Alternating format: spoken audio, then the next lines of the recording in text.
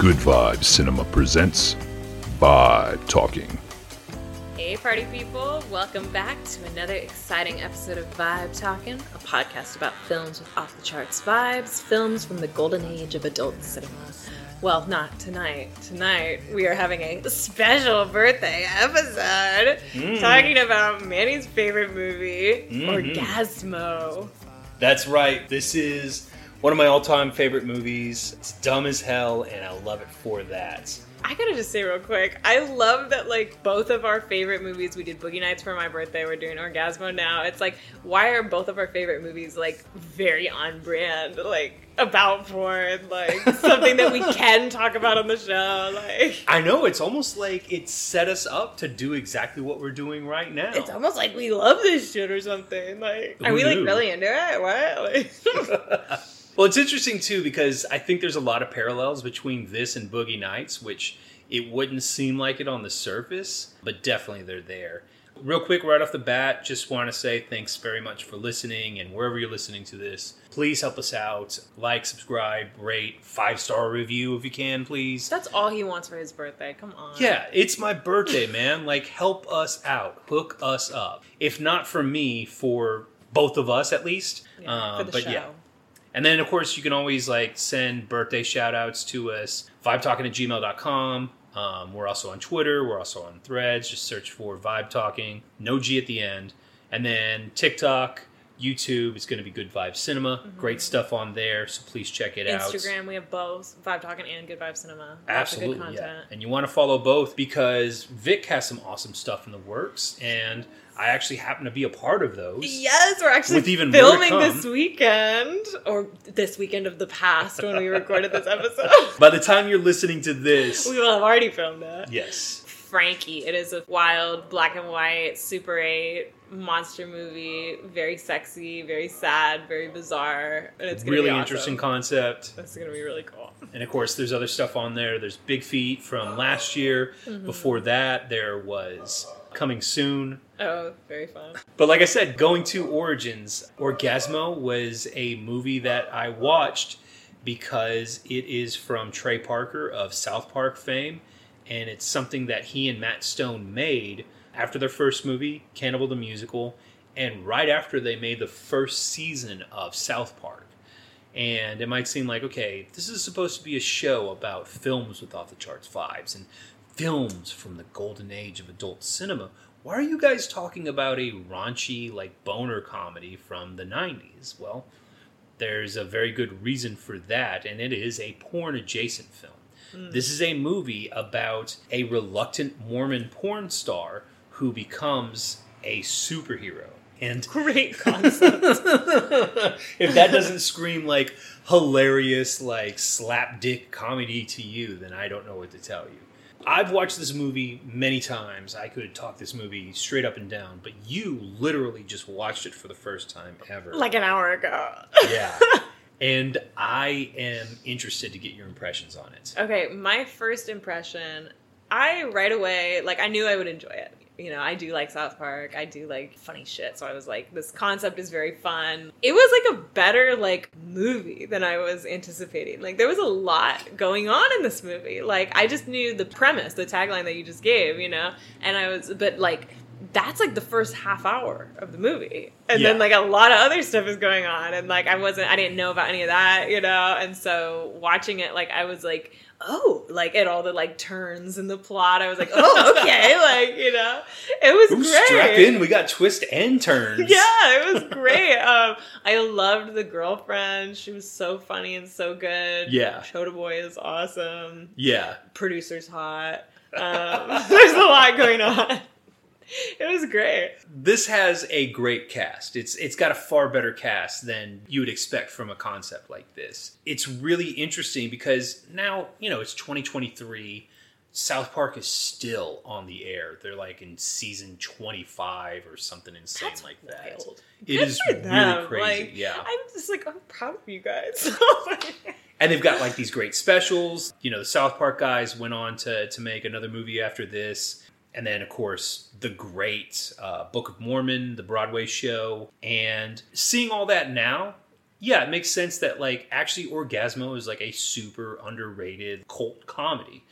But at the time that it came out, nobody knew who these fucking guys were. Like, they had to make a fake trailer in order to get financing for this. Wow. Yeah, they had to go to some outside sources, some foreign sources, in order to secure all their financing. And their budget wasn't that big. It was like $1.3 million. But despite that, like, it's a great looking film. It's got a fantastic cast. It's got a lot of really great jokes.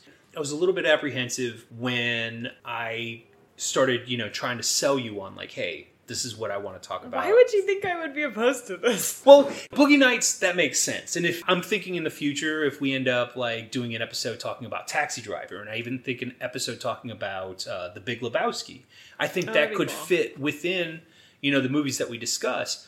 Orgazmo, it's like, other than the porn connection, it's like, is this really something that fits in with what we're talking about? And like, in terms of like genre, is this a quote unquote great film? Is that like what you're feeling? Well, more so just that there's frat boy humor. I think watching it, you could understand what like the 18, 19-year-old version of me would be like, this movie fucking rules. I love this movie.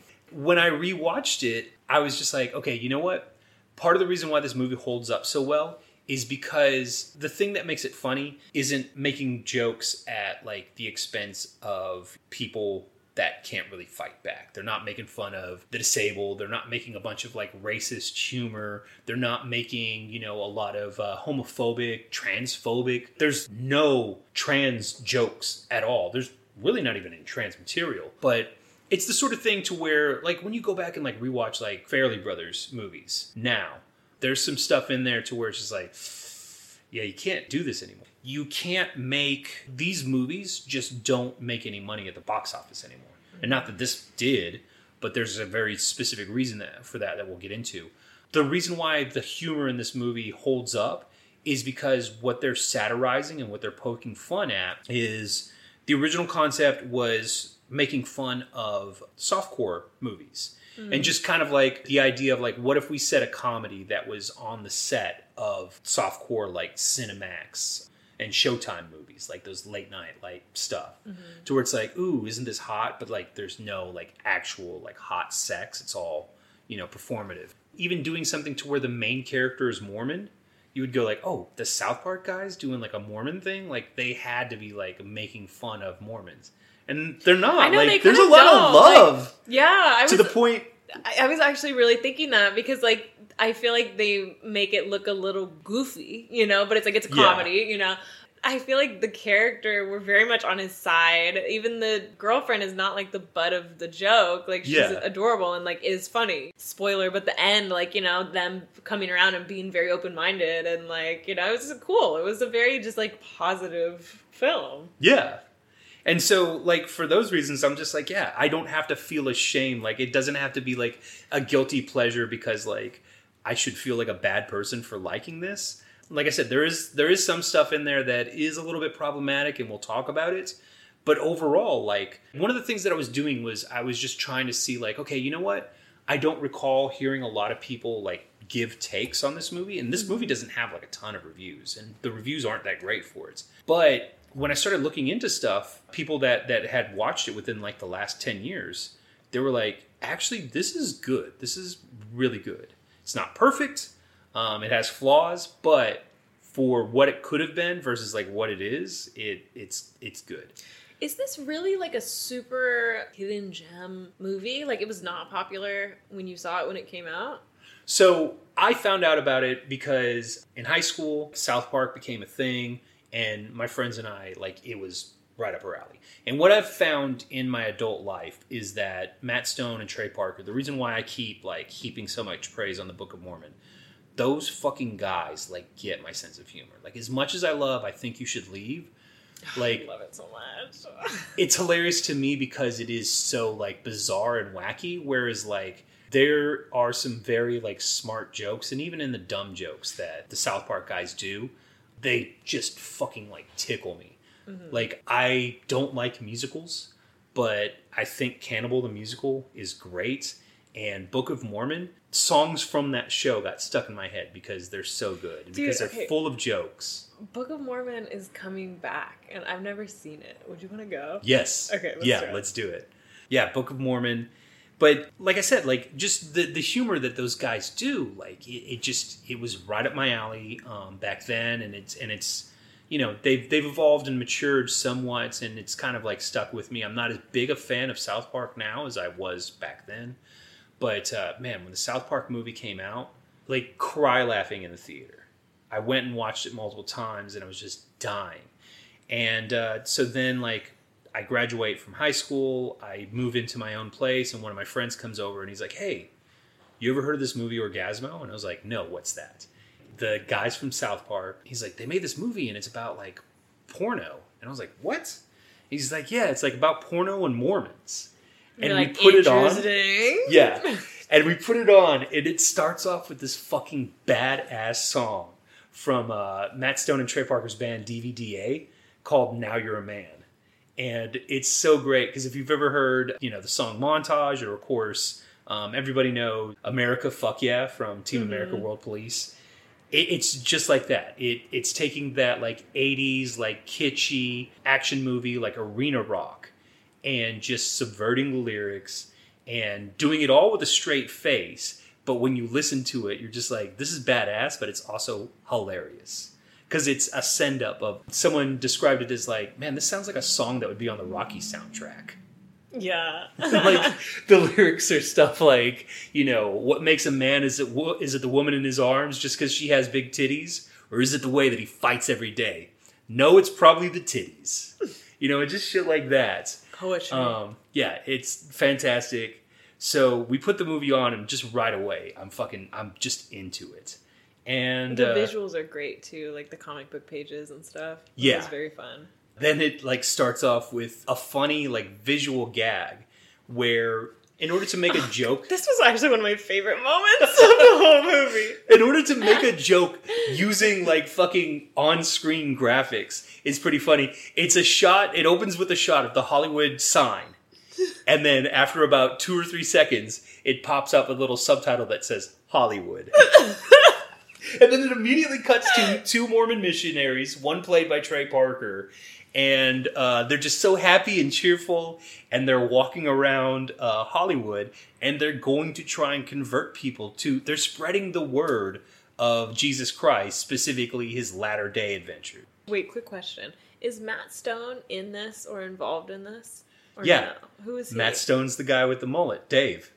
Oh! Yeah. Oh, I loved him. Okay. Like, I don't want to sound like a queer or nothing, but I'd kind of like to make sweet love to you tonight. Okay. Now that you're doing the voice, I'm like... Geddy Lee! Greatest bass player ever! Because I've never seen these guys. Like, I don't know what they look like. You don't know what they look like? No. Okay, well, you've seen them now. Well, now I know. Yeah. But... And it's funny because, like, Trey Parker looks like himself in this movie. But yeah, Matt Stone, he's got, like, this kind of almost like a Jufro. He's had, like, a Jufro for, like, most of his career. He does not look like his character in the movie. But that's clearly his voice. That was something, God, Trey has such an iconic voice. Like, there were parts of the movie where I'm kind of like just, like, I'm in the movie. I'm like, this is the character, you know, like, I'm watching this, not thinking about their other shit, you know. But then they'd, like, say something in a particular voice, and I'm like, Randy, or I'd be like, you know, like, it was just too much. The one voice that they don't do in this, he doesn't do the Cartman voice. Yeah. If you've ever seen the movie Basketball, he does do the old Cartman voice in that movie, which was like so out of place. But in this, the T-Rex's voice, like that's the closest that he gets. That was so South Park. Yeah. What would be really great, I'm surprised that they haven't done this, but for them to like go back and like recreate this movie, but using like all the South Park assets. That would be awesome. God, that would be really good. And another thing is too, there are like several actors in the movie that went on to voice characters on South Park. Not really like long running characters, but they were characters that popped up in like early seasons of the show. So there's a lot of the DNA from South Park that's in this, and like it kind of like originated with this. That's so cool. Yeah. I love seeing, speaking of I Think You Should Leave, believe. I watched the characters finally. I know you showed me a couple clips, but I Yeah. watched like the whole episode. And it's so funny seeing the reoccurring, like he does a lot of things about conferences. He says a lot of things about like my joke in the office didn't land. He does a lot of things about game shows. Like Tim Robinson has his like things that he likes to do. Yeah. And like clearly these guys have like, they like Mormons. They like, you know, like, Yeah. and I think I love seeing that because I just think about like how we've talked about like, you know, the stuff that we create. And it's like, am I just making the same thing again? And it's like, well, you have a type. Like, Yeah. you know, I absolutely have a type, you know? Well, and that's one of the hardest things for like an artist like to find when they're starting off.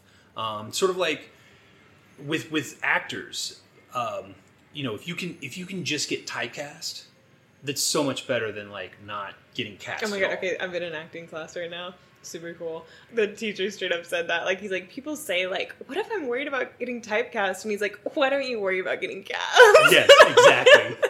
Savage, but true. But for creatives, like for writers, for comedians especially, it's finding your voice. And part of finding your voice is like, okay, like what speaks to you? Like what are you interested in? What do you want to put out there? And very obviously, like a big thing for you is the intersection of like sex and drama and performance and arts and all through a comedic yeah. lens. And for the South Park guys, it's like satirizing the entertainment industry and Mormons. But so going back to the question that you asked of why wasn't this movie more popular? Because this movie got an NC-17 rating. Very Really? unfairly, yes. Very unfairly. Which is another reason why this fits in what we're talking about. Because it is an Triple adult X movie. Yeah. And the reason why they got an NC-17 rating was almost entirely due to the fact that it was an independent production. Because after this, they made the South Park movie. And the South Park movie is way filthy dirtier. as fuck, yes. It's way dirtier. Like, they literally, like, multiple times have a realistic looking penis on screen flopping around. And that still got an R rating. And they said that the process in dealing with the MPAA, like appealing and trying to get, like, a rating that wouldn't kill the box office gross on the movie, was so different because they had Paramount behind them when they made the South Park versus... I've heard that the MPA is just like a bunch of assholes and like are just very biased and like it's not consistent what's rated what. Well, and there's a really interesting documentary that was made in like 2006 that covers this, and I think they do talk to Trey Parker in that about specifically Orgazmo and South Park movie. But it's called "This Film Has Not Yet Been Rated." Yeah, I feel like I've seen like clips from that movie. Yeah, because like literally what the MPAA does is tantamount to restricting freedom of expression. You know. So what did they say? Because it's just like dildos and stuff. It had to do a lot with the language. You know, that was like the reason that they gave. Because here's the other thing about it. So a big part of the joke was that you notice throughout the movie, you never see tits. Like you never really see any female nudity. Because every single time a porn actress is going to take her top off, they have a man's ass cover it up. Hilarious. That was very much intentional because they were just like, yeah, like we see movies like this that are out there to where they just have gratuitous shots of women's breasts, and we're going to tease that in this movie, and every single time you're expecting it, you're going to have to look at a guy's hairy ass. That's hilarious. I love that. And it's hilarious too, like listening to them talk about it because it was one of their friends who... It's his ass that you keep seeing over and over. Oh God, I loved it at the end, that fucking obnoxious guy. He's like, I think we should start this with a close-up of my ass. Is it even worthwhile to like break down the plot of this like the way that we normally try to do? Yeah, might as well. Okay, so like I said, it starts Breeze off... through it. It's Hollywood. You've got these two Mormon missionaries going around, and they're getting a lot of rejection. There's the hilarious part where the old lady like answers the door and she's like smiling and they're like, "Oh, you have such a lovely garden." She's like, "Oh, She's thanks." so good. The second that they mention anything to do with the Church of Latter-day Saints, people turn, including this old lady. She calls them soul-soliciting pig fuckers before closing the door in their face. I love that you said she had a hard time saying that because it felt so natural. Like I was like, this old lady's killing it. Like, Yeah.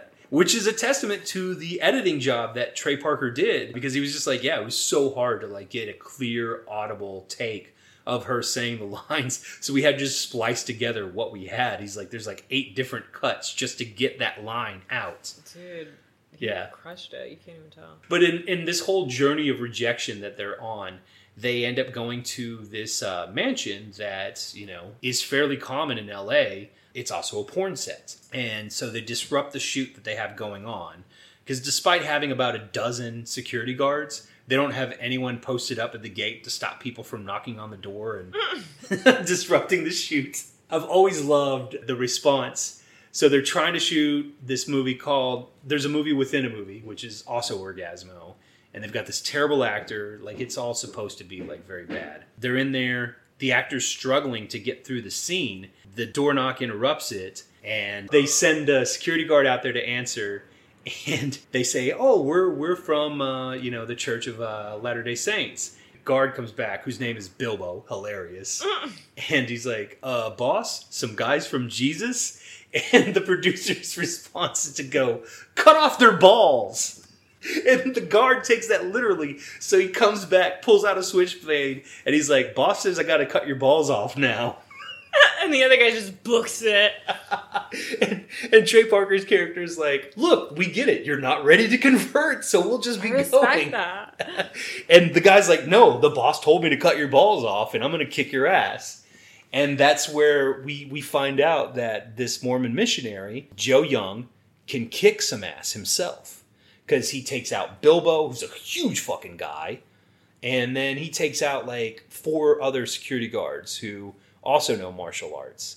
And it's so impressive in the way that he does it that Max Orbison, the director and producer of the movie within a movie, Orgazmo, he decides that, you know what? I'm going to offer the lead role to you. You're exactly what I need. So then that takes us into the thrust of the plot, which is how does someone convince a sheltered Mormon missionary to become a porn star? Money. That's right. If you want us to do anything, show us some money. And we'll do anything. If it's enough, there's probably nothing we'll say no to. The times are tough. So we have that, and that's also where we get introduced to Happy Tarts. There's a little running gag we had throughout the movie. Good, like it was literally just Pop-Tarts like dressed up with different packaging. They made it look extra good. Hey, I honestly think Happy Tarts is a better name than Pop-Tarts. Yeah. Everyone knows you can put them in the toaster. Who puts them in the toaster? Put them in the fucking microwave. Or just eat it. Just open it, eat it. Some people put them in the freezer. That's wild. Yeah. So then it's like, what are you popping then? But a Happy Tart, it doesn't matter how you eat it. Leave it out in the sun. And you're going to be stoked. Leave it in your car on a hot day. Now you're going to be happy. You're like, oh, it's hot as fuck in my car, but now I got a good snack. Yes. Yeah, that starts, like we talked about on the Boogie Nights episode. It was his call to action. Yes, his heroic journey. So then he's got to go back and he's got to try to soft sell this to his fiancée. Because on one hand, he's like, I shouldn't do this. It's against all of my principles. It's against everything that I've been raised on. But on the other hand, he's like, there's no fucking way, as just an unemployed Mormon missionary, I can afford to give my fiancée the wedding that she wants. Which, of course, is in the Salt Lake Temple. So he goes back and he tells her that he's been offered a role in a movie and it pays a lot of money. But he's like, I don't think I should do this movie. And she's immediately like, but it's so much money. God, Heavenly Father would want you to provide for your family, Joe. And she's like, by the way, what kind of movie is it? And he goes, it's Death of a Salesman. I love that, too, because when he's talking to the producer at the house, which is such a great scene, like, yeah, come in, tell me about Jesus. And he's, like, giving his whole spiel and all this shit's going on in the background, But he's like, yeah, I do have a theater background, like... So he's like, yeah, Death of a Salesman, like... The producer is in the back of his mind. He's like, look, as long as you're better than this other guy, like, you Which, just have to be able to kick some ass. Was he that much better? Like, I know he could fight, but it's like... I feel like when they would show him like filming, like he's so uncomfortable the whole time that I'm like, this is not a good performance. And then they had to bring in somebody else to bang because he wasn't going to do that. And so it's like, why are they paying this guy so much to do? Like stand there and be uncomfortable and do some bad acting? Like that's why Rogers couldn't believe it when he said $20,000. He's like, $20,000? Are you kidding me? You're paying me $300. But hey, the gamble worked out because it's a hugely successful film. Yeah, they go on to make Orgazmo, and it becomes like the next Deep Throat. Which was wild to me that all of this happened in the first like 30 minutes of the movie. Yeah. They already finished making it. It was a huge success. There was action figures. There was a whole montage of everybody watching it and stuff, which was so funny and so good. Like, because I'm like, what are people seeing in this movie? It becomes this media sensation that, like, everybody except for the people in Utah, like, they just love it. They can't get enough of it. That was so great when it's, like, looking at, like, the top-grossing films, and it's, like, Star Jurassic Wars, Park, E.T., Orgazmo. Like, that was so funny. So, of course, what always happens in these situations is you hit upon a wild runaway success, and it's like, hey, let's just make the same thing again. And so he offers Joe double the salary to come back and reprise his role as Orgazmo. And, of course, he's stringing him along the whole time because Joe would have just taken the money and gone straight home, hoped that nobody ever saw the movie, and, you know, just lived his life after that. But Orbison won't pay him until he's able to convince him to make a sequel. Sketch. And then that's when things really start to go downhill. Simultaneously, they have a sidekick for Orgazmo in the movie. In the movie, he's played by Ben Chaplesky. Ben Chaplesky played by Dean Brenchar. If you've ever seen Basketball, it's Squeak Little Bitch Scolari. Great name. Little bitty guy. Hasn't really been in a ton of stuff, but he's voiced characters on several episodes of South Park. Wait, who did he do on South Park? It's a lot of characters like early on in the run of the show. Trying to think right off the top of my head an episode that he was in.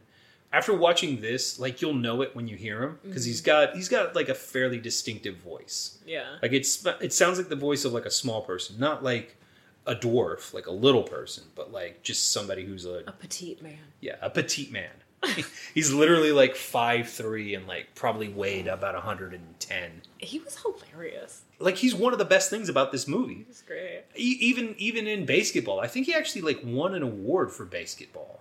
Really? Yeah, because his character's hilarious. He's just like so pathetic, and he keeps trying to do everything he can to get the guys to respect him, and they just are shitting on him. Which is crazy because it seems to kind of mirror like their real life relationship. Damn. Yeah. That's some drama. But anyway, so turns out that Chota Boy, Ben Chaplesky, is actually a brilliant scientist that graduated from MIT.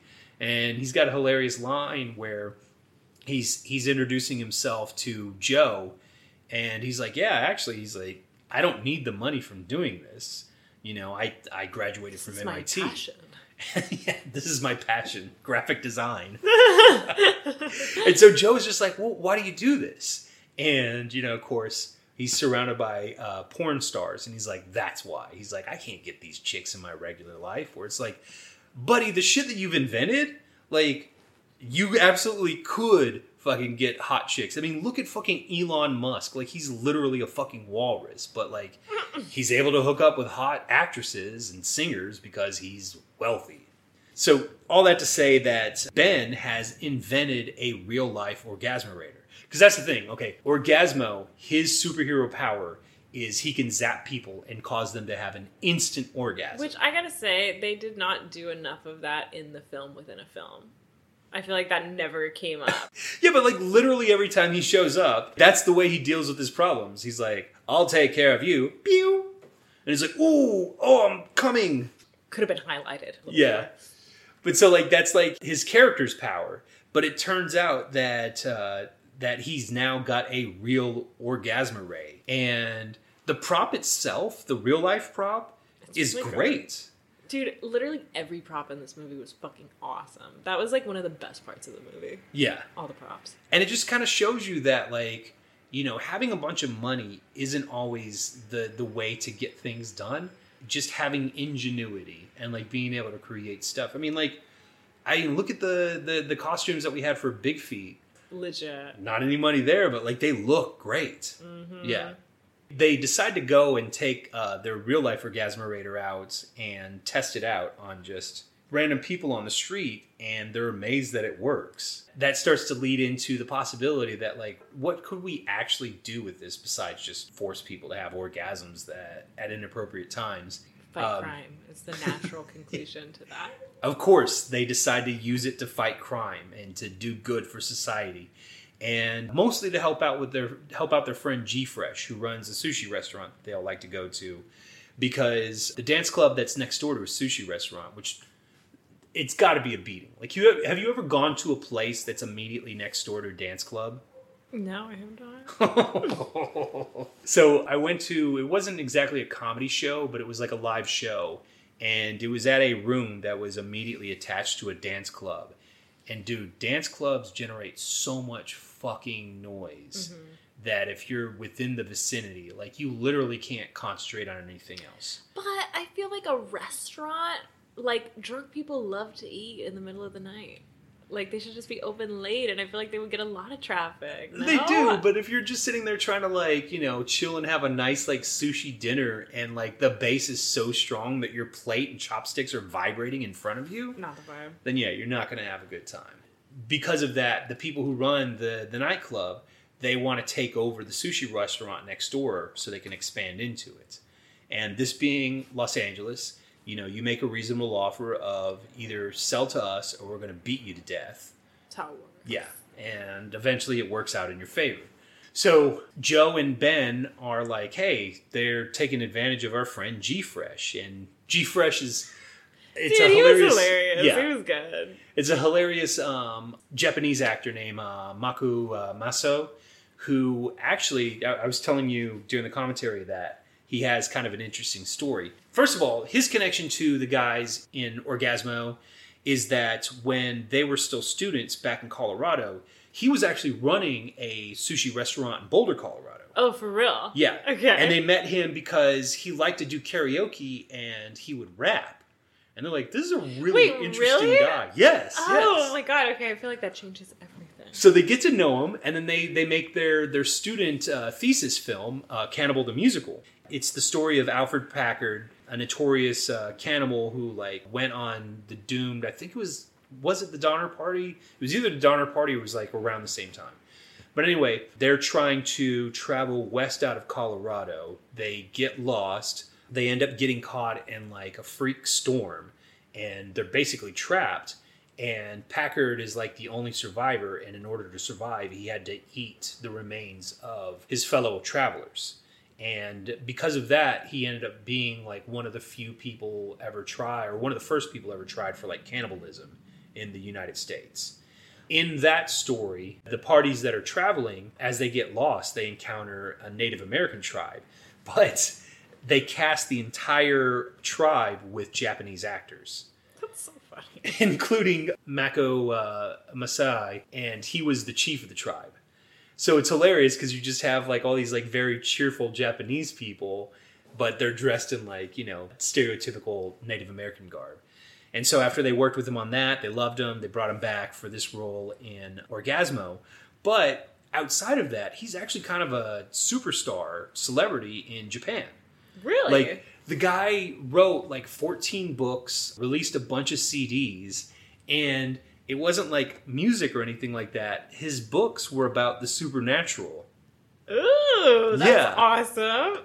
And, like, taking people on tours, doing the adult tours where they can say whatever the hell they want. Like jizz. Yeah, like cum shots. And in very fine Japan, he's talking about how these fucking fuckers would come blasting out of the walls with big-ass fucking hard-ons.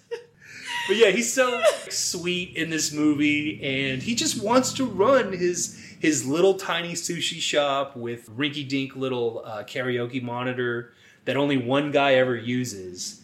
And instead, these guys are going to take all that from them. That was so funny when the customer was doing karaoke and the guys come in and they're trashing the place and they like break the karaoke thing, and then the second they leave, he like picks it back up and just goes back to what he was doing. And he's singing this goofy song where like one of the lyrics is like Patrick Duffy, because for some reason the South Park guys used to really like love referencing Patrick Duffy. I don't know who that is.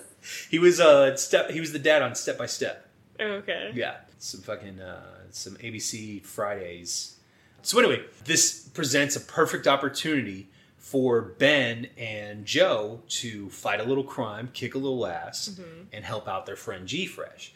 So they go to the nightclub dressed in the real world versions of their characters, Orgazmo and Chota Boy, and they're going to steal the contract back and let G-Fresh tear it up. And so there's a hilarious scene. They go in there. Joe's got his Orgazmo Ray on, and they're getting patted down, like going into the nightclub. And the security guard like doesn't like think one iota about it, because back in the 90s, people had like some pretty crazy like rave gear on. It's just a look. Yeah. This is where Chota Boy highlights all his fucking amazing props. He has like all these this like tactical tool belt with like all these different like dicks, but they all have like they're a different. They're all based on like, sex toys. Yeah. Like he has one that like picks a lock, and one that he can like Slim Johnson. He's got the harpoon tang. It was so good. It was so funny. He's got the little hand thing, which I'm not sure exactly what you'd use the little hand thing for, but that gets used like 3-4 times in this movie. He's even got I love the grappling hook. Yeah, the grappling hook. That was my fave. And it's just a dildo with like 2 like metal points sticking out of it. Dangerous. But of course, the star of the show is the Orgasmerator. So they go in there. They both have kung fu martial arts skills. They fight these guys, and then right when they're about to get their asses kicked, that's when Joe starts using the Orgasmerator.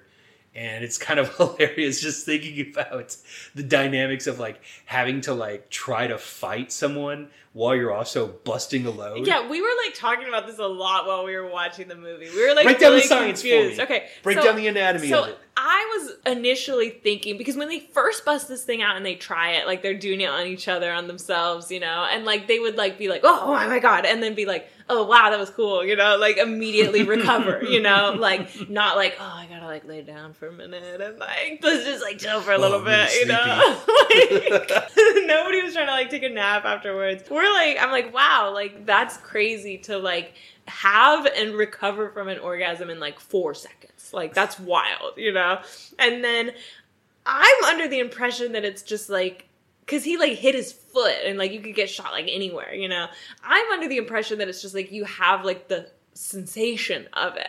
But you're telling me that they're literally busting a nut, getting hard, ejaculating, and then now their pants are all crusty and they're like walking around. Yeah. That's crazy to me. And they make this clear, like they clearly communicate this, because when he uses the real Orgasmerator and he shoots Ben with it, as he's walking away and telling him, hey man, it works, try it out on yourself. And he's like, I gotta go to the bathroom and clean myself up. That honestly seems horrible. Like, oh my God, why would you want this superpower? Like, literally just jerk off. Like, it doesn't take that long. Like, well, and that was the thing I was asking. I was like, okay, why would you invent something like this? And then it's just like, well, why wouldn't you invent something like this? Because you would become a fucking multimillionaire, if not an outright billionaire, based on just the patent for it alone. Yeah, I mean, just if you the had a device, invention of it is impressive. Think about like the adult toy industry and like how massive of an industry that is. And if it's like, instead of like all of these like dongs and rubber fists and you could just have a big giant metal. Yeah, that's way better. Well, I mean, like, with the way that they refine... Like, look at cell phones. Like, cell phones used to be these big, stupid bricks that, you know, you would use to call your cocaine dealer. Back to that. It's a great and now it's literally like a fucking little computer that slides right into your pocket. So, like, yeah, eventually the Orgasmerator would be just they could a little... it. It'd be like a fucking pencil. Yeah. And you just tap yourself with it, and you're just like, oh... But as and nothing would ever get done. Well, people would literally be too busy making themselves and others come. Well, spoiler, the end, you can't do it too many times back to back. So yeah. This is a very dangerous device. Well, the same thing is true for masturbation, though. But yeah, like the factor is that if it's instantaneous, you no longer have the time factor of like, well, I gotta work myself up. Because that's the only thing I could see. Well, one, I feel like it would be beneficial, like, for chicks. Like, while you're getting plowed, you're like, all right, let me just pop one of these in real quick. You know? Like, I feel like would have practical applications for couples. Yeah. But it would also work for dudes, because it's just like, damn, man, all I can think about is this. You know what? Let me just step in the bathroom. Now I'm all good. Now I have focus and clarity. I feel like a dude could just jerk off and like just be done. Because during an actual sexual interaction, you're not going to want to be done immediately. Like, that's like, why would you even bang at that point? You know? So it's like, you're not going to use it in your personal life. It would just be like, oh, I'm at home and I want to like use this real quick. But then it's like, you don't have 10 minutes to just rub one out. Like, I don't get it. The only thing I could see is like rapid fire. Like, I'm trying to have like 12 orgasms like before I have to go to work, you know? But like in that case, like we see that you can't do that. See, I feel like I'm on the verge of being like, okay, I need to have the talk with you. What? Because no, like I jerk off all the time. What are you talking about? No, guys do jerk off all the time. Like, porn is all about like giving guys like a way to like jerk off and like achieve that. It's more common that guys want to get it done as quickly as possible than it is for a guy that's like, no, I really want to take my time with this. Okay. And I'm just saying, like, if you could just have instantaneous, gratifying orgasms. Because I love to just spend like 2 hours jerking off. I told you, I'll just let The Sopranos roll and just like... You, my friend, are unusual. Oh, I should have said that when we were talking about fucking Breaking Bad earlier. I've jerked off to Saul even more than The Sopranos. And I'm just trying to think of like a scenario in which I'm watching. Because anytime I would be like, man, that Kim Wexler is just a fucking dream woman. Well, but there's never like a point where I'm just like, you know what? Zip. Literally, why not? Like, because you're so focused on the good acting. Because she's miserable. Like, she just has this terrible life. Think about making her feel better. She has this terrible life where, like, she's never going to be the lawyer that even Jimmy McGill is, but she wants it more than anything else. And she's just perpetually miserable. Like, I feel awful for her. And then she finally finds a way. Brings some light into her life. Yeah, and then just to have that, like, go horribly wrong for her. Which we didn't talk about. No, we got to get back to talking about it. Okay.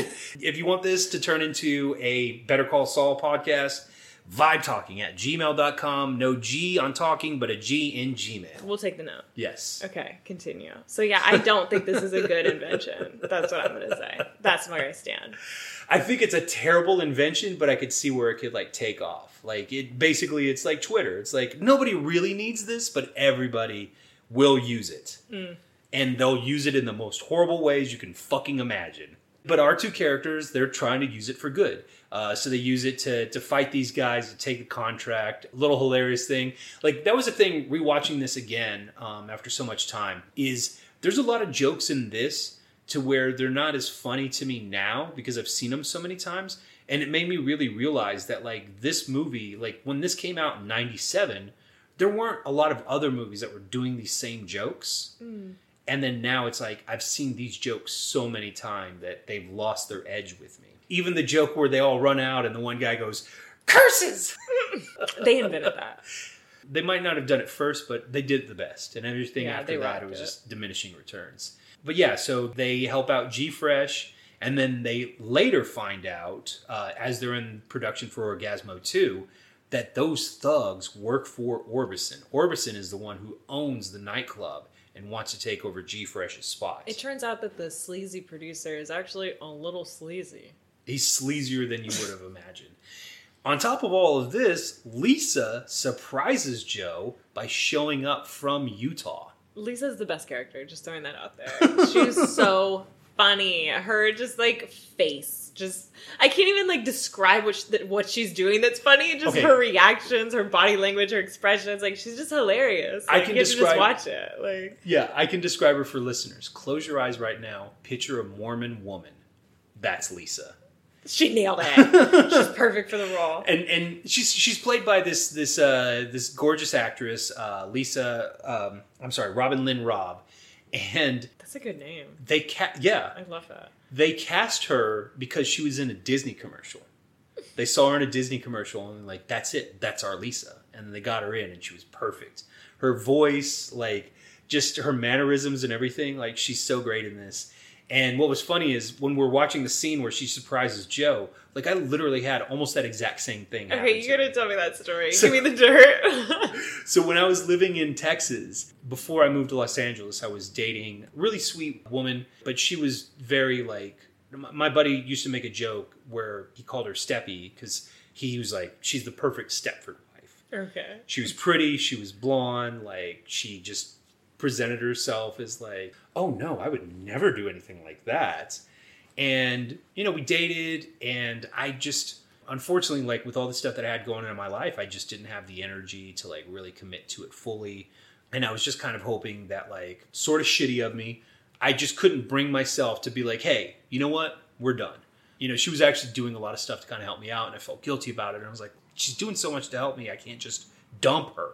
And so I moved to LA. She's still back in Texas and I'm trying to like make things work. And then she just like around the time of my birthday, she's like, hey, guess what? And I'm like, what? She's like, I'm coming to see you in LA. And I'm like sleeping on an air mattress in my 3-bedroom apartment with 2 other like nobody actors at the time. And I'm just like, really? I'm like, are you sure? And she's like, oh, I can't wait to see you. And I was like, oh boy. Oh God. So yeah, like she came and, you know, she might have even said something to the effect of like, wow, this is a lot nicer apartment than I thought. That was so funny. And it's the most just plain looking apartment ever. Like, yeah. Like it literally looks like this is an apartment that a Mormon missionary lives in, except for like Joe's got like all these like AVN like magazines spread around his apartment for some reason. Success. Yeah, and DVD or VHS cases for his movie, as well as this fucking AVN statue that he won that was given to him by Max Hardcore. Max Hardcore, and you were asking me who the other Christy Lake was the other lady. I love her look. Now I want to like look her up and see what she's done. She looked awesome. Her hair was amazing. Apparently she's pretty notable. But yeah, the statue that he got on the commentary, they're saying that this is an actual like statue that they got from John Landis. That's awesome. And it's like the bodybuilder guy to where he's like flexing and like pointing with the other arm, and then he's just got this fucking it's like a 6-inch statue with a 3-inch dick on it. Like a quarter of the mass of the statue is just the dick and balls. It's amazing. So Joe's like another rushing, great prop.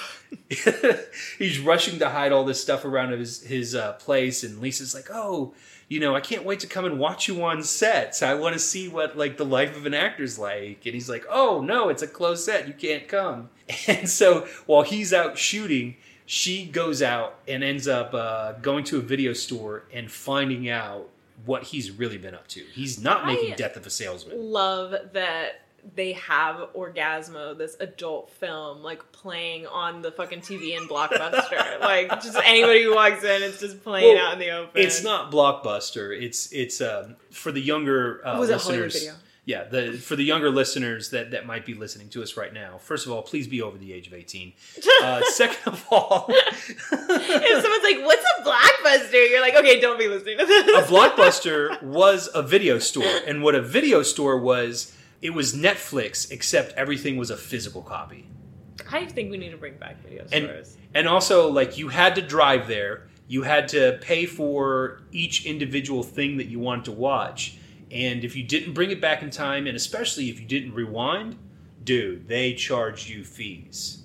So, unsurprisingly, these things basically don't exist anymore. But it's like a fun outing to like go and be like, oh, what are we gonna watch tonight? Like, ooh, let's pick out some snacks. Dude, like, I'm telling you for real. Like, I miss like going to the video store. Yeah, I have very fond memories of going with my family to the video store, and then there would always be those like really special video stores where, because the best ones weren't Blockbuster, they weren't Hollywood Video, they were like the locally owned, you know, places. And the ones where you'd go into and you'd see the little black curtain, you're like, what's so back exciting. there? So exciting. And I can tell you, when I finally turned 18 and was old enough to go back there. Excuse me, everyone. I have somewhere to be tonight. It's not as exciting when you cross that threshold from 17 to 18. That's so You're just awesome. like, oh, this is me like finding gratification by myself. I never went to a video store like that. They didn't have that at Hollywood Video.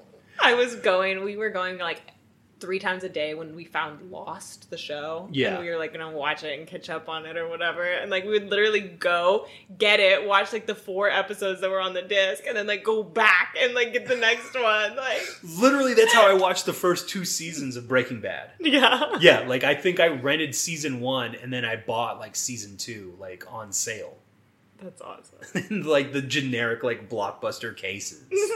Yeah, video stores Are awesome. in this movie, in this time period, existed. And that's how she finds out that he's not in Death of a Salesman 1 or 2.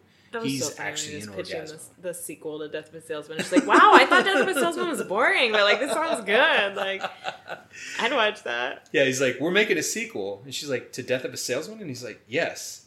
Doesn't he die at the end? No. His brother actually wants to get revenge. And she's like, didn't he kill himself? And he's like, that's just what they want you to think. So yeah, he comes home to learn that she's found out everything. And they have this hilarious fight. And that's where I started talking about, like, what's really great about this movie is, like, it knows that it's stupid. It knows that its premise is stupid. Like, they said that the reason why they made the movie is they thought about, like, how hilarious would it be to make a movie that's, you know, set on a porno set. And then they're like, but what if, like, the main character was a Mormon porn star? They're like, wait, that's the perfect movie. And they just fucking ran from there. And so, in order to make it work, they have to have the main character be sincere about who he is and how much he struggles with what he's doing with his life. It's like a scene, like, straight out of, like, a daytime soap. But it's like that level of, like, sincerity with the melodrama of it. But they're legitimately, like, giving good performances, even though, like, most of the shit that they're saying is patently absurd. Dude, that's what we were talking about with the comedy actors doing serious movies and that whole conversation, you know? It's like, that's just all comedy is just like playing the extreme, like just feeling the emotion like 300%, you know? Yeah. So it ends up being a really good scene. And like what makes comedy work is, like, in a moment to where you're supposed to go high, you actually, like, go low, in, like, the way that not the content of what you're saying, but, like, the way that you, like, deliver it. Mm-hmm. Like, there's an offbeat to it. And, you know, if you know how to make it work that way and you know how to do the timing, yeah, like, whenever it's time to, like, actually, we need you to be, like, serious in this moment, you know, you do that. And then it's even funnier when, like, you're saying really absurd shit, like, don't quote Dickens in my apartment. Oh, great line, great line. As she's storming out. She's like, I don't know what happened to you, Joe, but I really hope that you're happy in the life that you've chosen. And she means it when she says it, too. It's so great. She's got tears in her eyes. You actually feel bad for this chick. I love how much wet mascara was on her face. Yeah. God, she was so great. And she's just so cute, too. But she storms out, and then Joe, like, he sits down, and he realizes he might have won the argument, but he's losing his relationship. Goes to chase after her. She's gone. Fucking, she got the one cab in LA that just happened to be rolling down that street, and she's fucking out of there. So he decides, you know what? I'm going to go in, and I'm going to tell this guy, I don't want to do your fucking movie anymore. I'm out. I'm done. I got to go back. I've got to save my relationship, because that's more important than any amount of money you could give me. Orbison's not taking no for an answer. Problematic. Even though he does take no for an answer and lets him leave. Allegedly. And it's mainly because he's got Sancho in his office, you know. Oh, that guy was so good. He is Sancho. You are not Sancho. Me, I am not Sancho. He And the producer's like, wait, so why should you even be in this movie? Like, what can you even do? And he's just like... Because I am a Sancho. And then he's like, damn, this guy's fucking confident. Like, yeah, you got the part. Like, he rocks it. $100 a scene. Like, literally fucking 1970s money he's paying this fucking guy. Yeah, it's great because it sets up a great joke. Joe storms into the office, says that he's quitting, and he's, like, literally standing right next to the chair that Sancho's sitting in. And Sancho looks up at him and he's like, oh my God, you're Orgazmo. And Joe's like, I'm not Orgazmo. They don't even cut to him. He just says it off camera. He's like, I am Sancho. You know, so Joe storms out after that. he goes back to tell Ben, hey, you know what? It's been great working with you, but I can't do this anymore. I got to go home. And that's when Ben lays it on him, and he's like, look, the people who've been shaking down G-Fresh, they're Orbison's men. We can't just let this stand. Joe, we have to do something about this. Go on in the world. And Joe has such a great line, and he goes, Jesus, Ben, he's like, I'm not a superhero. I'm a Latter-day Saint. And Ben has nothing to say to that. So he's like, I mean, true, I guess, but... Yeah, and simultaneously, Lisa's going back to Joe's apartment because she's decided that, hey, you know what? You did this for me, and even though it wasn't the right thing, that shows me that you're willing to do anything for me, and that means something. Unfortunately, Joe's not there to answer the door. Instead, it's somebody else who turns out to be one of Orbison's henchmen. Ron Jeremy. Probably that fucking dirty bastard. So they kidnap Lisa to use her as motivation to get Joe to finish the shoot. And they bring her to the set. And at this point, Max Orbison's lost his fucking mind. He's already been snapping a bunch on set. He cast his shithead nephew as A-Cup, which we haven't even talked about him yet. Oh, he was so that guy bad. was great. He was hilarious. Yeah, that guy was fantastic. He farts on everybody. And like so nobody funny. can do anything about it because he can kick anybody's ass. He's a Nepo baby. Too. Yeah. Like just the worst of Hollywood. And so they bring Lisa back to set, and then they call Joe, who doesn't realize she's been taken yet. And they're like, look, if you don't come back and finish this movie, we are going to fucking kill this bitch. And Joe's like, don't hurt her. And that's when he realizes, Ben's right. I can't let this fucker get away with it.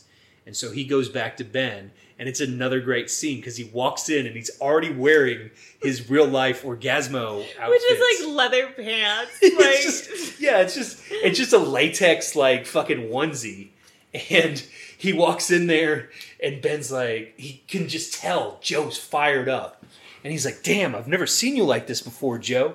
And Joe goes, "I'm pissed off." And we're like, ooh. And they do this dramatic lighting change. Like, there's so many great little touches. Go off, Joe. Great uses of color and shit. And so now you're just like, damn, this movie just got interesting. Like, it went from being silly and fun to now it's interesting. And there's still another, 40 minutes of the movie. Yeah, because the movie also is still jerking around. It's moving along so much. Like, I told you at the beginning, that's what shook me the most. I'm like, there's a lot of story here. Like, a lot that's going on. Yeah. So then it cuts back to Lisa's on. They keep calling it the volcano set because they've got all these different theme sets. It does. It looks good. It's so chintzy, but it's so perfect, late night, softcore. They did such a good job with all of the sets. I said props. I'll say it again, but the sets too, the crab lady. Oh yeah, the underwater scene, that looked awesome. They did such a good job just making everything look fucking cool. You keep saying crab lady, and I'm just like, Chasey Lane. It's Chasey Lane. It's famous porn star referenced in a Bloodhound Gang song, Chasey Lane. Okay, I don't know her. I'm not familiar with her work. Honestly, I've always thought Chasey Lane is so beautiful. She's just got these fucking pretty eyes. But anyway, I'm getting sidetracked. You're this is the best movie ever. Chasey Lane's in this. Jill Kelly's in it. Hold on, I got her name right here. There's a lot of stars. But one of the main roles, Julie Ashton, plays Safi. And Julie Ashton, she's hilarious in this movie. I wish they would have given her more stuff because she's so funny. Was really funny. She's the blonde. She's the first porn actress that you see in the movie. The first time you get teased with boobs, it's her boobs that you don't get to see. You're like, I'll just look them up real quick. I've seen them. So anyway, they cut back to the volcano set. They are tying up Lisa, and they've stripped her down to her Mormon pajamas. I loved it because she not only is her nightgown very conservative, not too much cleavage, knee length, a little white silky whatever, she's wearing tights as well. And they were there's going to be a violent assault about to go down, but the tights are fine. Well, and that's the crazy thing about this movie is, we talk about, we'll watch some of these movies, and if we're watching them for the first time, we'll start to get concerned of just is there going to be some rape in this? And it's always yes. Yeah. And technically, not technically, not technically, actually, every time they sit there and shoot someone with the Orgazmo, that is a rape. They are committing a sexual assault on people, but it's done with comedic effect, and less threatening is just, they tie up this girl and they're just like, oh, we're going to make you the next big star. And she's like, or you could just not. Would be great. But as they're tying her up, like she has this great back and forth between her and Ron Jeremy and the other guy, Rogers, where she's like, you're so disgusting. You just exploit women for your movies. This was so good. And they're like, but what about men? And she goes, well, men are always in a position of power. And he's like, yeah, but men are being exploited too because we're the one who want the product. And she's like, well, you exploit men by exploiting women. And fucking Ron Jeremy sits there and he has this epiphany and he's like, it ends up exploiting people. Damn. And it's like this powerful moment. It's immediately undercut because Orbison's like, I don't give a fuck about people. I'm making money. What the fuck do I care about any of you idiots? And Ron Jeremy's immediately like, yeah, like whoever says something, the last person to say something, Ron Jeremy agrees with, even if they're calling him a pig fucking hunk of shit. He's just like, yeah, shut up. And so they have this poor woman like tied up. They like tape her mouth. And kind of like, sadly, this actress ended up like on a bondage website because people took like screenshots from this movie and posted it. I mean, she ended up having kind of a laugh about it on the commentary track when they brought it up, but also you could tell that she was a little bothered by it. Yeah, that's really the people that are in the cast with her, they were upset about it. They're like, that's fucking wrong. They shouldn't do that. Mm-hmm. So good on them for recognizing that. But anyway, Joe and Ben are now on their way to the set. Ben is like, look, I can't let you do this alone. The place is a fortress. You'll never get in without me. And immediately they hop the fence and they're encountered by this vicious guard dog. And then they shoot him with the Orgazmo ray, and the dog is just like humping him. And then they just won't quit. And they like get to the front door, and the dog is like still on his leg. Like, oh my god, that was so funny. They actually bring Bilbo back.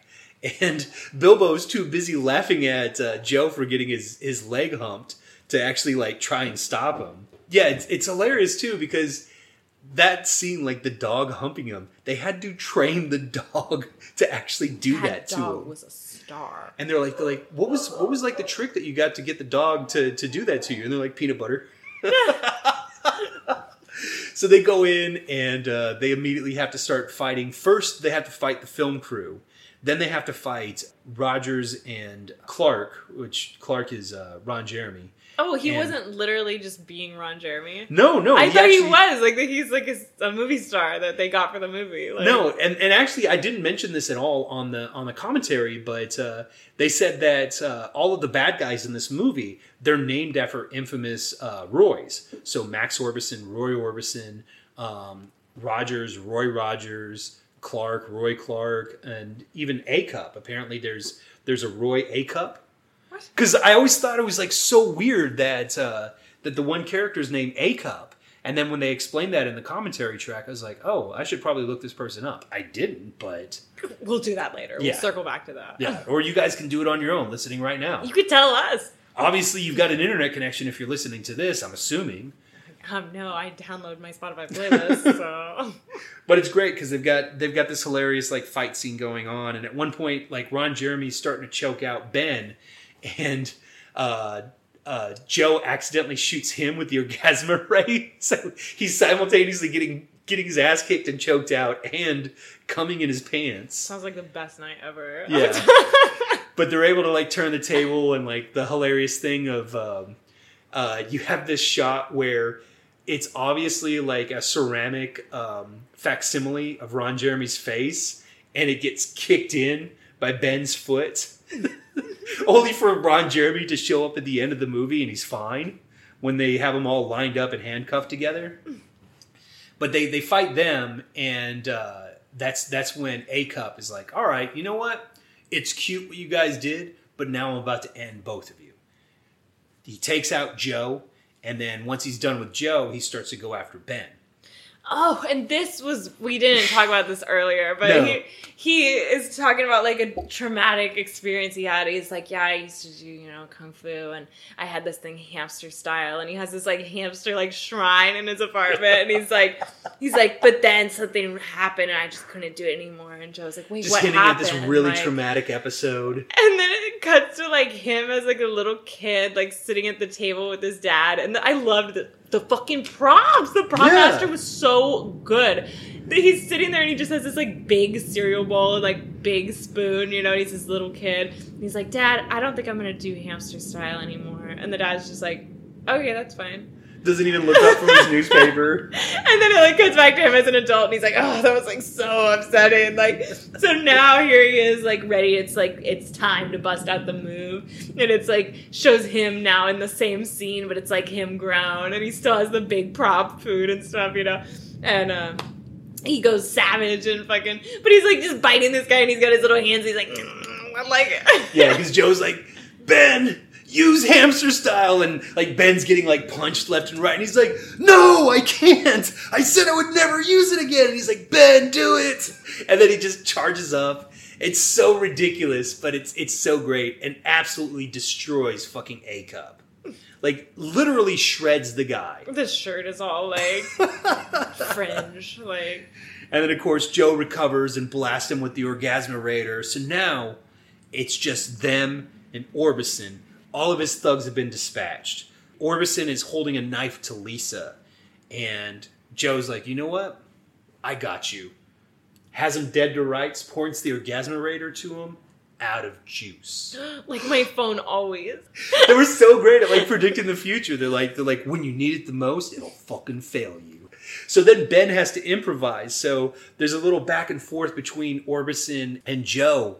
I love the line that Orbison says to where he's just like, you think you could stop me, you cocky prick? He's like, I'm the mayor, I'm the governor, I'm the police, and the crime. Wait, that was honestly a badass line, though. Yeah. Like, I was like, this guy's fucking cool. Yeah. Like, he fucking crushed it. The guy was so great. Good. And then, like, he turns to Joe and he's like, and who the hell do you think you are to stop me? Best fucking line of the movie. Fucking the whole time, Ben's been using this like temporary distraction to clip the wires from a lamp, and he plugs it into the back of the Orgazmo, charges it up, dramatic lighting change. Oh, the light was good. Joe finally embraces who he really is, and he goes, I'm Orgazmo, and fucking blast him. And fucking Orbison goes flying off the back of the set. And then he gets up to recover. Joe blasts him again. Back-to-back bust. And then fucking he gets up again, blast him again, falls down the stairs out by the pool, goes to blast him again, and Ben's like, don't do it, man. He'll never want to have an orgasm again. And Joe stops and thinks about, like, you know what? I'm a Mormon. I'm a man of God. And then he's like, fuck this guy. And he's like, you know what? Fuck it. One more for Jesus. Bam! Sends him off into the pool. And then so perfectly, the pool has a giant fucking inflatable of like a Shamu. What's the line? Oh, he's like, see, sleeping with the fishes, see? And then they both do the cheesy like thumbs up. And they rush back in and untie Lisa. They do the trope of like, you know, what are you trying to say? Because she's got tape over her mouth. So funny. And they rip it off. And then she's like, they've showed through this movie that she's got very powerful lungs. She's got this great scream. And Joe's like, oh my God. He's like, are you all right? What were you trying to say? And she's like, I was trying to tell you, don't rip the tape off my mouth. Have you ever had like tape on your mouth? No. Oh. It's gnarly. If it gets ripped off, yeah, it does hurt. Like it stings for a few seconds. It's not that bad, but it does sting for a few seconds. I don't know that I'd scream like she does, but you know. Just a little dramatic. I also don't have the pipes that she has. She was in choir. All those choir practices paid off. So they managed to save the day. But they're not finished. They chain everybody together, including Mako and Tsukiko, the ass fuck twins, who were still around for some reason. Nothing wrong. Yeah, they didn't do anything wrong. And it's hilarious, too, because it's these two Japanese porn actresses. If they spoke any English, they did a very good job of hiding it. But the backstory of it is because the production was seeking like investment from wherever. They got some investment from the Japanese adult entertainment industry, but one of the stipulations was, hey, we'll give you this money, but we also want you to feature a couple of our actresses. And so these two actresses, I don't know if I've got their names right in front of me. I don't think they're on here. But these two actresses, just the whoever back in Japan like told them like get on this plane, go fly to LA, and then production's gonna have some people pick you up. And they had no idea like what was going on at all because they didn't speak the language. They didn't have like a translator or a handler or anything there with them. It turns out that Trey Parker, and this is probably why they got Japanese funding, but Trey Parker actually is fluent in Japanese. Really? Yeah. Wow. So I'm sure he was able to kind of communicate a little bit with them. But yeah, they just gloss over the fact in the movie that like, yeah, we've got all these like thugs handcuffed together, and then also just these two girls were here. They were here. It's some sketch. They'll sort this out down at headquarters. Earlier in the film, there was supposed to be this effect that Chbosky did on set where he shoots off a cock rocket. He's got this little cod piece, and he's able to attach a dildo to it. And then it's got fireworks inside. It was awesome, and it was like red, white, and blue. But on set, like it's a dud, and it really pisses Orbison off because he's like super stressed out. Well, Ben decides to bring it back around, and he goes to Orbison and he's like, "Remember when you said you wanted me to make the explosion bigger?" He's like, "I did it." Puts on an even bigger cock rocket and fucking screams out, "Cock rocket!" Fires it off. Blows up the fucking mansion. And it's hilarious because I love when they do this in movies like where it's perfectly done, and this movie probably does it as well as any other movie did it. But, you know, in the 80s, they would have these like explosions, and a lot of times they're poorly done where it's clearly like a model. It doesn't match the rest of the shot. Like it looks bad, but they think it looks badass. The explosion's actually pretty good. Because there's a couple of shots to where it looks like they're literally exploding the front door of this mansion. But when it cuts to the actual like wide shot of it, it's clearly a model. It's a very like Monty Python-esque joke. But it's hilarious, and like Orbison starts to freak out, and he gets one more blast with the Orgazmo. And that's when they hear the police sirens coming, and Joe, Ben, and Lisa, they're just like, you know what? Let's get the fuck out of here. We're gonna overdose. I love the story that you were telling about Ron Jeremy being like, "Wait, this model looks like shit. Like, why are you showing it?" Yeah, yeah. So there were numerous points to where I guess when they were just kind of going through like dailies or like a working edit of the film, and you know, everybody on the set really respected Ron Jeremy because, of course, nobody knew the things about him then that we know about him now. Which I don't even know if we want to get into that, but. Ron Jeremy, he'd worked on some mainstream films, but I think this was one of the first ones where he had like an extensive speaking role, where he's in all three acts of the movie. So he's watching these dailies, and he's just like, "Why are you guys so focused on this? It looks bad." And they would just say, "Ron, you don't get it." And like the shot where like his head's ceramic, it's a fake ceramic head, and it gets smashed in, and he's just like, it's so clearly fake. Like, why would you guys have that shot in the movie? It's going to look bad. And they're like, "Ron, you don't get it." And the same thing with like the model house, like on fire and blowing up. And then when he finally like saw the completed film, he was just like, "Oh, I get it now. I get like the joke." So that was pretty funny. And then the other story about him was that he's narcoleptic. So that's wild. They're like, you could be sitting there having a conversation with him, and then he would just like doze off. Or like they'd be shooting a take, and it would be Ron's line, but he wouldn't say it because he fell asleep on set. That's crazy. I did not know that about him. I think I remember. You know what? I probably heard it because I watched the commentary track like a long time ago, but I forgot about it until I watched the commentary track again recently, and I was like, "Oh yeah, that's right. He is." Like, damn, that's crazy. Yeah. Unfortunately, like things have gone very poorly for him. He did a bunch of bad shit, and he's to a state to where he's unfit to stand trial. Dude, fuck all of that. Yeah. That's horrible. Yeah, so it's bad no matter what. But, you know, still, like, it was a good movie, and, you know, like I said, from the accounts of everybody that worked with him on set, he didn't seem to be a bad guy on set. I've met him in person. Really? Yeah, like back when I lived in Dallas. He was in Dallas to do like a radio interview, and then I just so happened to stop at a cafe that he went to afterward, and I'm literally walking in the door as he's walking out, and we almost smash face to face.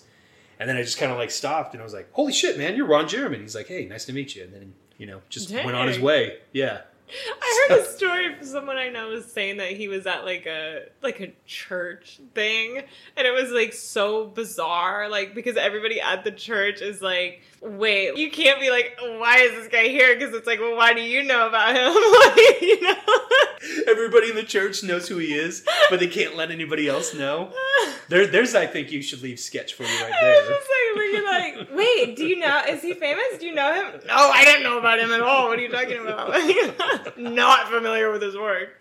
Yeah, there's another, like, some of the special features too. There's this one part where they were talking about him like nodding off, and one of the guys is like, yeah, he's sitting there in his underwear at one point, and he falls asleep, and like he just falls back, and like his dick just pops out, and he's like, I'm sitting there looking at him, and because it's the guy who played Rogers, who's in a lot of scenes together with them, and he's just like, should I just pop it back in there? No, he's just like, you know, I see it pop out, and I was like, you know what? It's not as big as I remember it being.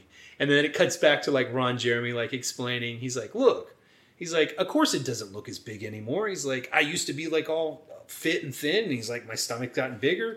And then he like literally like starts explaining like the geometry of like as your gut gets bigger, like how it makes your penis look smaller.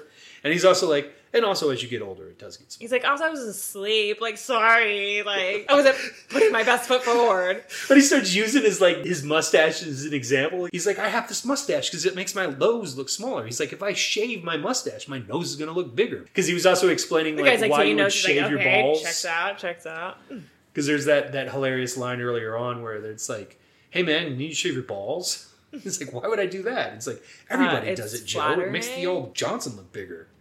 Yeah, that is a whole sitch, because like I always think about fucking Harvey Keitel's dong in Bad Lieutenant, and he just has so much bush, which I love. Like, I'm all about the pubic hair, but it's like literally engulfed in pube that it's not flattering. Oh god, yeah. I used to have a bit that I did about going to the gym, and you go at the wrong time and it's completely crowded, and you're just stuck with a bunch of like middle-aged men who don't give a fuck about walking around nude. And you know, you get stuck with like a bottom locker, and if you make the mistake of like looking up at the wrong moment, you're just face to face with what looks like a handful of gummy bears like mashed into a bird's nest. Love that imagery. Yeah. Like the second you started talking about Harvey Keitel, I'm just like, God, I bet he was so hairy. Yeah. Just so it was hairy. mostly the pube, though. Has like a shitload of chest hair. Like, you know, it's not like a Harry Reams situation. Like, just a hairy dude, you know? It was like just all in the lower region. Oh, God. There's a scientific explanation for, like, pubic hair. What is it? You know what it is? To protect your privates. No, it's to attract mates.